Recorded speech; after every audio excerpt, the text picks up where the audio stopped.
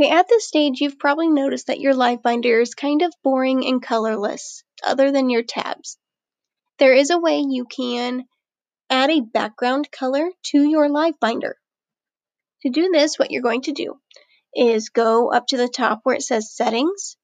You're going to click that, and then you're going to choose the option that says Color. You're going to look down at the box beneath all your menu, and it will say Set Background Color. You're going to click those words and then choose a color of your choosing, and then click OK. Your background should automatically change to the color you've chose. You can also make it so that all your tabs are one color, your sub-tabs are one color.